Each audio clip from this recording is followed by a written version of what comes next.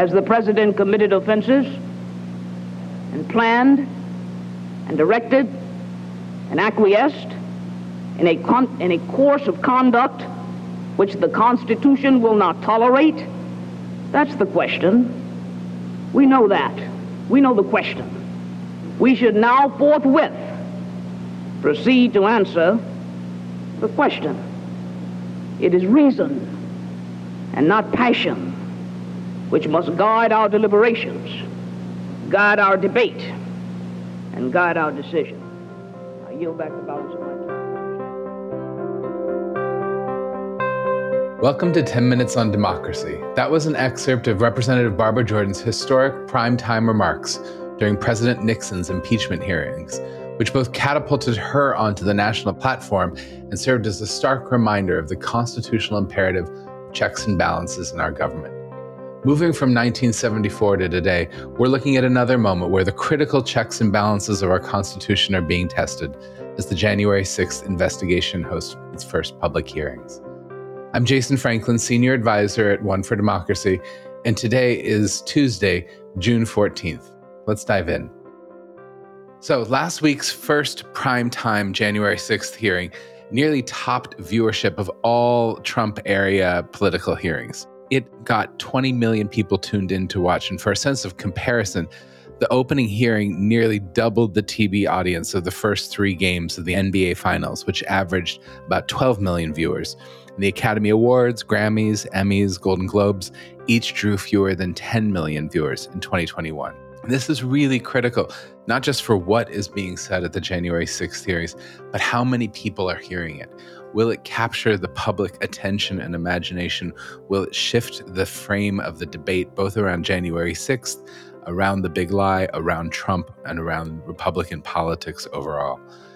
Yesterday, on the second day of hearings, testimonies really came from mostly Trump's inner circle, his attorney general, campaign manager, even his own son-in-law. And they all talked about how they told him that the election fraud claims were bogus.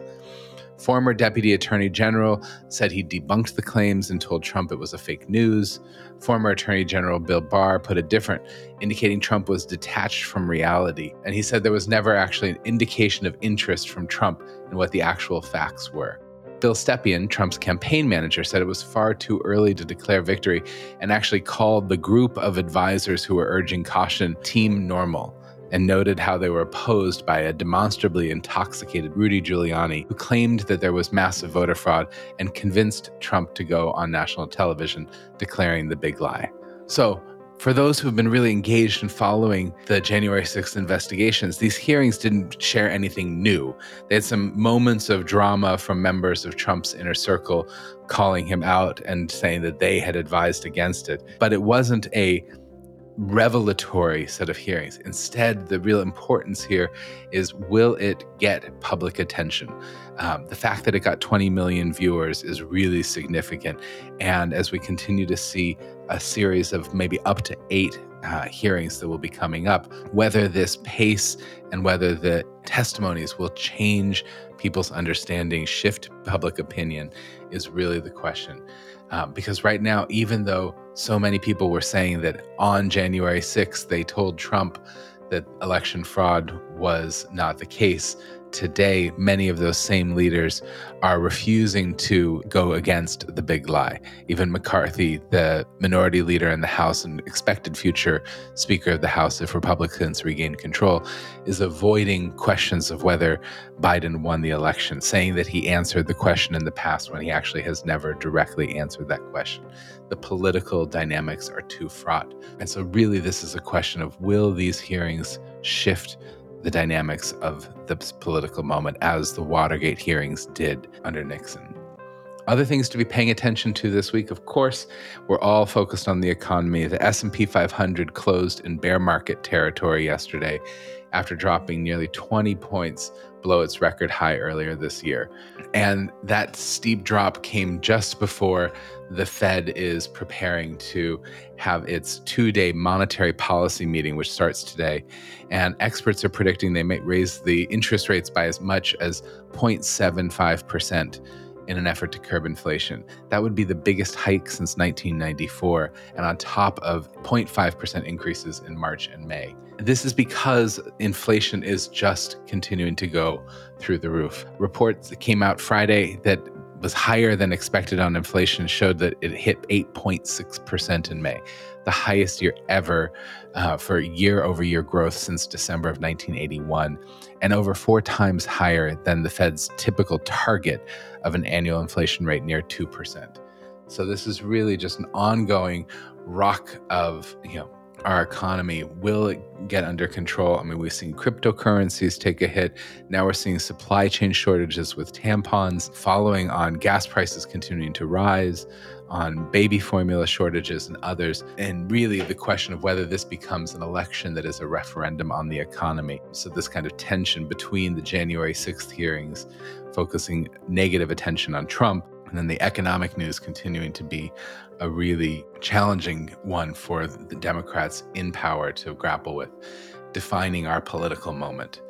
We also see, potentially movement on gun violence after just an ongoing series of mass shootings. On Sunday, 10 Republicans, along with 10 Democrats, announced that they'd reached a 9-point gun violence proposal on Sunday that has a good chance of passing the Senate. Speaker Pelosi is backing it. Biden is backing it, even though he said it doesn't have everything he wants. And it would potentially be the biggest piece of gun violence legislation in decades. Includes background checks for buyers under 21, mental health and school safety funding, state grants for red flag laws, but it does not go very far compared to so many calls for more strict legislation. It doesn't raise the age to purchase an assault rifle. It doesn't accrue broader background checks. And it really just picks some of the first items that might be possible for bipartisan action. And that's because there's a political incentive for Republicans to allow some type of modest gun safety legislation to pass. Polls show Americans really want Congress to do something. Republicans want to go back on campaigning around inflation and the economy. And they're worried that if no action is taken on gun violence, that becomes another point of campaign focus for Democrats along with the Trump hearings.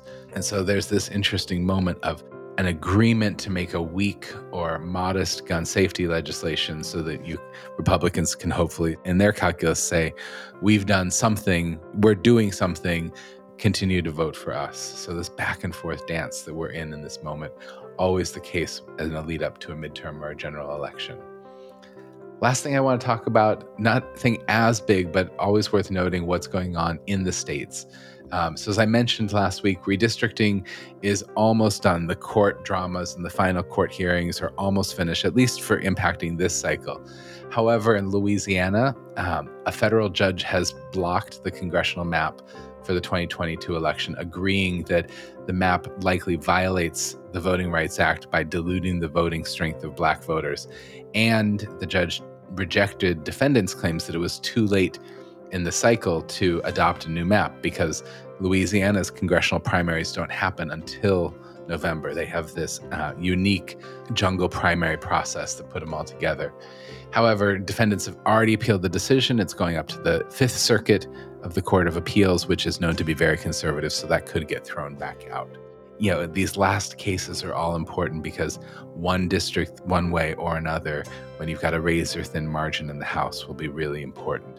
Also looking at voting rights in the states, 2 big pieces. One, in Arizona, the courts have rejected for a second time an attempt to disband mail-in voting. So Arizona Republicans have argued that the Arizona Constitution requires in-person voting on specific days.